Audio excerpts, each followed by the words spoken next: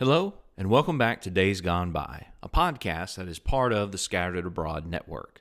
My name is Jameson Stewart, and today's episode of Days Gone By is a sermon by Don Walker.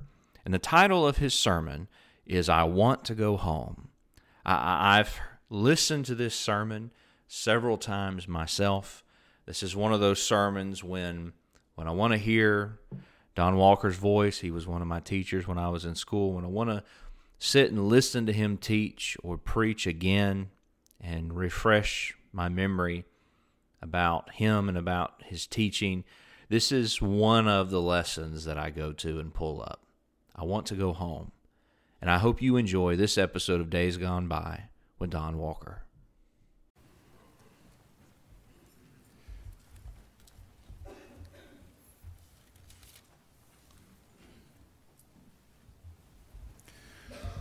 There are words within the English language that when they fall upon our ears, oftentimes will stir up joy and remembrance. Words like mother or words like home. I can think back in my life. My father was killed in a car wreck when I was 7 years old. And his parents, my grandparents, took my sister and myself to raise us. That was home. I had the privilege of being raised in a Christian home. And for that I am grateful. The Bible has a lot to say about the home. We go to the beginning. In the beginning, God created the heavens and the earth. We remember on the sixth day that He created Adam from the dust of the earth, and He created Eve from the rib of Adam. And at that point, by that time, He had already prepared a home for them, Eden. Everything they needed was there. They had responsibility. They were to tend to the garden, Adam was. Eve was to be a help suitable to Adam in that task. They had a relationship with their Creator, God. It was, I suppose, as close as men will ever be to heaven on earth here in this world. However, you and I know that Eden was shattered, taken away, when Adam and Eve transgressed. But what stands as significant is the fact that God chose that emblem. He chose that metaphor when He wanted to display for us the relationship that we can have with Him. We see in Ephesians chapter 5 that God would liken the church to a home in which He is the bridegroom, the husband, and the church is the bride. And so we see a relationship there. It's special.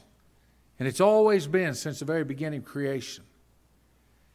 We read through the Old Testament and we see even the Jews had that longing to be home. The psalmist said in Psalm 127 and verse 1, except the Lord build the house, they labor in vain that build it. Except the Lord watch the city, the watchman waketh but in vain. And embedded within that passage, that verse, are the thoughts of home. He continues on and speaks of the man who has a quiver full of children and how blessed he is. We remember in Psalm 84, the background, the psalmist separated from his God, not in the land of his people, not in his home. And he said, how amiable are the tabernacles of the Lord. How beautiful, how lovely they are. And in verse 10 of Psalm 84, he says, I would rather be a doorkeeper in the house of my God rather than to dwell in the tents of wickedness. Why? For a day in thy courts is better than 1,000 outside. That's why. Because home is special. We turn to Psalm 120. We read through Psalm 134, I believe. And you'll note that in each heading of those Psalms, it will be marked as a psalm of degrees or a psalm of ascents, that is, ascending.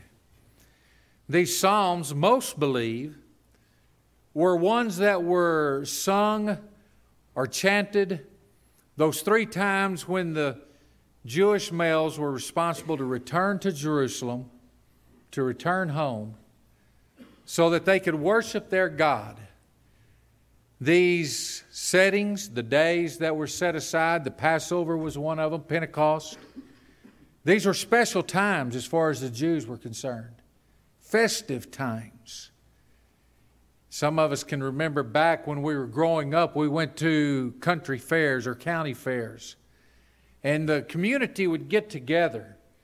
And there would be different things going on. They would have quilting contests, and they would have things that were grown in the garden. They would be judged. It was just a time of merriment, a time of happiness. And that's really what these times were for the Jews during the year. And you can imagine a Jew who lived in Jerusalem sitting on his housetop in the evening. His brethren that have been scattered throughout the lands coming back, and they'd be singing these psalms, chanting them. Psalm 133, behold, how good and how pleasant it is when brethren dwell together in unity. And how that must have thrilled the hearts of the Jews when they would gather together, they would be home. I can remember my granddad, when he raised us, he worked in construction. We moved about every year and a half to 2 years. We always went back to Texas. That was home. Buchanan Dam. We were raised on Lake Buchanan at Buchanan Dam, Texas. We lived in Arkansas, Mississippi. We lived in Tennessee. We lived in Alabama. We lived in Iowa. He would work for a year and a half or 2 years. We'd be there. But then we'd go home. And it was always thrilling to go home. And so it is, we have embedded that idea, that thought. When we turn to the prophet Zechariah, in Zechariah chapter 8, we find there a description of Jerusalem. But we're not talking about physical Jerusalem there. That's not the intent of the prophet. For the prophet is speaking of spiritual Jerusalem. And if you'll open your Bibles there with me, you'll find a passage that is very calming, peaceful. A passage that will help to really set a tone within us that will really go back to times, at least my age, that were better in our nation. As we look in Zechariah chapter 8, I begin with verse 2. It says there, thus saith the Lord of hosts, I was jealous for Zion with great jealousy, and I was jealous for her with great fury. Thus saith the Lord, I am returned unto Zion, and will dwell in the midst of Jerusalem. And Jerusalem shall be called a city of truth, and the mountain of the Lord of hosts, and the holy mountain. Now listen to the description that he gives us. It's something that we can pull on in our memories. He says, thus saith the Lord, verse 4, there shall yet old men and old women dwell in the streets of Jerusalem, and every man with his staff in his hand for very age. I can remember times when I was growing up, in the areas where we lived, that an older individual, and that's what he describes here, one that needs a cane to walk, could walk upon the public streets safely in the city, without any fear of harm, without any fear of danger, but they could walk in peace. There are roads not very far from here, I would imagine, that in the evening a good strong man would fear to walk if they were wise. He continues on as he gives us this description. And the streets of the city shall be full of boys and girls playing in the streets thereof. When I was growing up, I can remember we would leave in the morning. We'd eat breakfast and we'd go. And we'd go all over the place.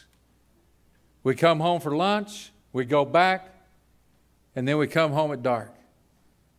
And I don't know that my grandparents, or my aunts and uncles for that matter, as I was playing with my cousins, I don't know they ever were a whole lot concerned about our safety.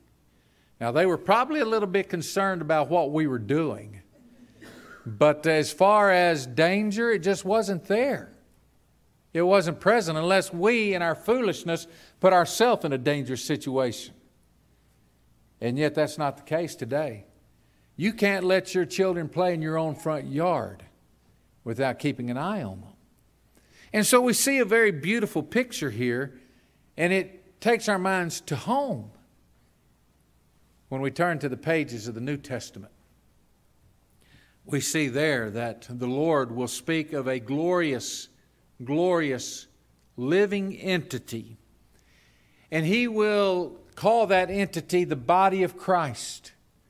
Those that are called out from the homes that they have in the world to bring them into the home that God has provided for them. It's known as the church. Paul said in 1 Timothy chapter 3 and verse 15, "But if I tarry long, that thou mayest know how thou oughtest to behave thyself in the house of God, which is the church of the living God, the pillar and ground of truth." And so here we are, the church of Christ, and what do we see? In one of the great metaphors of God's Word, we are a family. We're at home. I have kinfolk, kin by blood, kin by relation. I don't spend a lot of time with them. My children, we are close and we talk and we have time with them. But as far as my extended family, aunts, uncles, cousins, not that close, because we're heading in different directions. By far, without any question, without any doubt, I'm closer to those that are in here than I am to my family. This is family. This is home. And as we dwell here, we need to recognize, number one, the idea that this is heaven on earth. Like the Garden of Eden. Think about it a moment. If we are in the body of Christ, if we are in good standing, faithful, and have not strayed away, we have association with God. Is that not what Adam and Eve had in the Garden of Eden? Because I am a member of the family of God, the church of Christ, I have access to my Father at any time. I could stop at this moment as we are in this action of worship to our God, and I could ask you to bow your heads, and I could approach that throne of grace, and I could speak directly with the great sovereign that created the universe. I felt no reluctance if I needed to talk to my grandfather to go talk to him. I have that with my Father in heaven. But not only do I have my Father in heaven, I have my older brother who loves me, who has cared for me, who has provided what I cannot provide. I had an uncle that I was raised with. My father's brother was only 4 years older than I was. I was 7 years old when I moved in with my grandparents. When my father was killed, he was 11. An older brother. They were my parents. He was my older brother. He and I got along well, but it wasn't always smooth. And I don't know, in all honesty, that he always had my concern in mind. And I know I didn't always have his in mind. But that's the way family is, right? But there is that bond and that tie. But when I speak of my Savior, Jesus, this lesson we had this morning, how He cares for me. This is home we're talking about. How my older brother cares for me. What did he do? He became poor so I could become rich. Just cut and paste this morning's sermon right here. And then we pick up there, what does that mean? Those riches, though we touched on them this morning, we could develop those, and as we do, we could do so in the context and in that view of family, of home. So here I am in the family of God, and my older brother watches after me. And he has promised me that as you imitate me, as I've shown you the Father, I'll be with you. And I'll be there and I will fight for you. I will protect you. I will guard you. You go read those ascent psalms when they're going back home and just read it with purpose in mind and read through them with this idea, this thought, watching for this. how many different ways that God is described as far as His relationship to us in the idea of He is a shield, He is a protector, He is my rock of defense, family. You see, family stands up for family. And that's why home's so special. And especially is that true in the kingdom of heaven. My grandmother's brother-in-law, my great uncle, I guess, my dad's uncle, would tell me stories about my dad. And he told the story about he and his brother, who was older, my Uncle Ed, and he took them to the park one day. And he was watching them, and Ed came over to my dad. His name was Milton. And he said, "Milton, I want you to go over there and whoop that boy." And Ed said, my dad didn't blink an eye, didn't say a word, got up, went over there and whooped him. Just put a whooping on the boy, came back. And I stopped right there in the story. We'll finish it in just a moment. And I asked myself, why did he do that? He did that because his brother said to go do it. That's why, family. Would he have done that without question, without thought, just go and do it if a stranger had come up, hey, go whoop him? I doubt it. He whooped that boy, turned around, came back and said, "Ed," and Ed said, "Yeah, what did I whoop him for?" Family. Now, in our physical families, they don't always go the way they should. But we have an older brother that's concerned about others also, right? Souls of value. He died for them too. He wants them to be a part of the family. Now, our older brother is the only begotten of God. Everyone else, the children of God, brothers and sisters here, brothers and sisters of Christ, are adopted. That's you and me. Which means we once had our home in the world, separated from God, apart from Him, not a part of the blessings that are therein, not a part of the privilege of being able to go to God the Creator whenever we wanted to speak to Him personally, to let our desires, our requests be made known. We couldn't do that. A Father who cared for us and who watched after us. We didn't have that. But Christ wants that for everyone. He wants everyone to be adopted, and now we have been adopted from that. We all know what it's about. We all, and these passages in Scripture ring in my ears heavy a lot of times. In 1 Corinthians 6, 19 and following, where he talks about the things of this world, those that will not inherit the kingdom. He speaks of adultery and fornication and so forth. And he says, "And such were some of you. You were out there among them." That's who you used to be. Ephesians chapter 2, when he's speaking about where we once stood. "You hath He quickened who were once dead in your trespasses and sins." And then he goes on, he says, "You walked according to the course of this world, according to the prince of the power of the air, according to the spirit that now worketh in the children of disobedience. You were by nature the children of wrath." Why? You were fulfilling the lusts of the flesh. "But God, who is rich in mercy for His great love wherewith He loved us, even when we were dead in our sins and our trespasses, has quickened us together in Christ. By grace you're saved."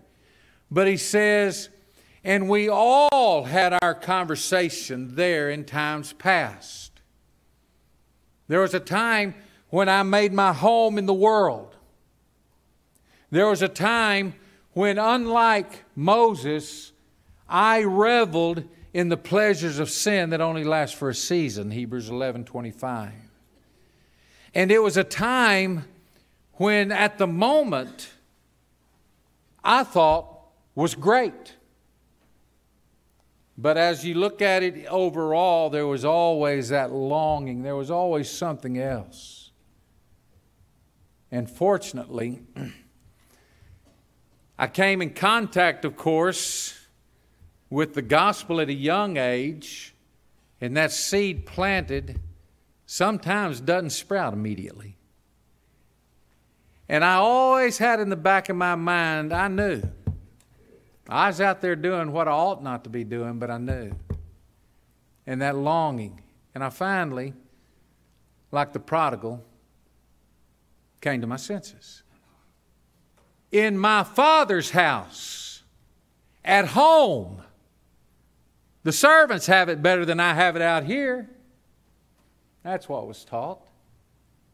I'll go home and I won't demand the position of a son. I'll ask to be a servant. And as he is returning, in the process of his returning, before he gets there, the father runs to him, puts shoes on his feet, ring on his finger, kill the calf. He who was dead is now alive. He's back home. He's back home. You look in Luke 15 and you read those 3 different parables that Jesus speaks, parables of lost things, and each one, when it's found, it says there's great. Now listen carefully what it says. There's great rejoicing in the midst of the angels. God stands in the midst of the angels. Now I know and I'm confident the angels rejoice with him as we would rejoice with him if a brother returns. But God's rejoicing. Why? We're home. We're home. I read a moment ago Zechariah chapter 8. And as we read in Zechariah chapter 8, it reminded us, perhaps those of us that are older, of times past, better days. I enjoyed the time I grew up in. You didn't see me like this all the time around a video game. Never played video games until I was in high school, I guess. And then it was Pong. That didn't interest me very long. We were out. Those were good days. But as I have grown, as I get older, and as I realize more of what Paul wrote in so many passages, but in 2 Corinthians 5, for we know if this earthly house of our tabernacle be dissolved, we have a building of God, a house not made with hands, eternal in the heavens. And I read this, and I've always known that it was messianic. I've always known that Zechariah was pointing to the kingdom, the church, the time that you and I have the privilege of living within. And as we live here, we see the blessings, we see the privilege of being in the house of God, of being home. But now, when I read these things, I don't necessarily always go back in memory, but I look forward. Realizing that we are sojourners here, that it's only temporary. We're just passing through. Students and many from the school went to PTP this last week. I doubt very seriously if any one of them, while they were there, went down to the bank and opened a bank account, and down to the post office and got a post office box. I doubt if any of them spent any of their time looking for a house to rent or to buy while they were there, because that's not home. That wasn't, their roots were not there. For this time, 2 years at least for students, this is home. This is where we put the roots down. And though they were there, they knew they'd be coming back. Did you look, those of you who may have the Facebook, different ones that went to PTP, they talked about, oh, what a joyous time, what a great thing. It was wonderful. The week was, and I hate to leave, but I'm what? I'm ready to go home. Ready to be home, right? And as I grow older, and as I realize more and more that I'm not as strong as I used to be, I'm a lot more brittle. If you don't believe me, talk to my wife. She'll be glad to tell you all the things. If you have time, it'll take a while. I understand day by day that I am closer to my demise than I have ever been before in my life. I recognize in a realistic way that more than likely, unless I'm going to live to be 118 years old, I've lived way more than half of my life.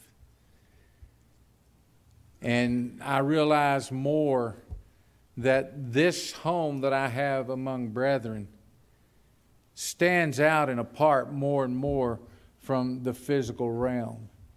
And that idea of home, which in my youth, I would think about the house we lived in, I would think about my grandparents there, and I would think about those things of this world. More and more now when I think of home, I realize this world is not my home. And I'm just passing through. I know that every one of us would acknowledge that, but I have to admit, even after I obeyed the gospel and became more serious about being a Christian, that thinking was somewhat foreign when I was younger. Yeah, it wasn't as strong as it is today. This world is not my home. I have to ask myself, okay, I would acknowledge that even back then, but I would have to question if people were watching me, what would they say?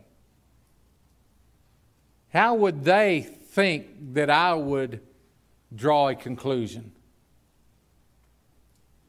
Do I emphasize the same things that all of my neighbors who are lost, who have homes in the world, do I emphasize the same things they do? Do I pursue the same goals that they pursue? Are my priorities more in line with how they prioritize than how God prioritizes? You see, there's the real statement. For children of God, we know that we must put the kingdom, the church, our home, and its righteousness first. The kingdom of God and His righteousness first. That means I'm going to change jobs. First question, not how much am I going to make. First question, where can I live? No. First question is, how is this going to affect my service to God? I'm in a job that I have discovered is taxing me more. And my priorities, because of where I am and what I'm working, are shifted, and my work is being put before my service for the Lord. Where's my home? Where's my home? And then as we grow older, we finally get everything in line. Hopefully we do it younger. I know some have. A lot younger than I did. And we still have that longing, don't we? Even with the blessings that we have in the church, we find now that, yes, we have communion with God, we have fellowship one with another. Yes, we have all spiritual blessings to equip us in a world that is so hostile, so negative. A world that we want to be removed, that we want to exit when we start thinking the way God wants us to think. And as we do, I want to bring this to a close with these thoughts. We labor and we work, and we know that putting the kingdom first means that we glorify God. That's our purpose. And as we glorify God, we long for the time when we can lay aside this physical body, and we groan for the time we'll put on that spiritual body, which is fitted for eternity, wherever it may be that we spend, whether in heaven or hell, for that matter. And so we think to ourselves, we communicate one with another, and we sing, and all of this is biblical, it's right. How beautiful heaven must be. Ultimately, where do you want to go? I want to go to heaven. That would be the answer for many of us, wouldn't it? And so we start thinking about heaven. We're encouraged to meditate on heaven. And as we do, we think about the descriptions that we find in Scripture. We'll go to the latter chapters of the book of Revelation at times and see the street of gold transparent as glass. We'll see the gates of pearl. We'll hear described the beautiful gems that are in the walls of that city. The description where our God will wipe away all tears. That's what happened when we went home, wasn't it? Fell and scraped our knee, Mama would wipe away the tears. But when I go to God's Word, it puts a greater depth to it, a greater longing, and really a higher thought, in my mind at least.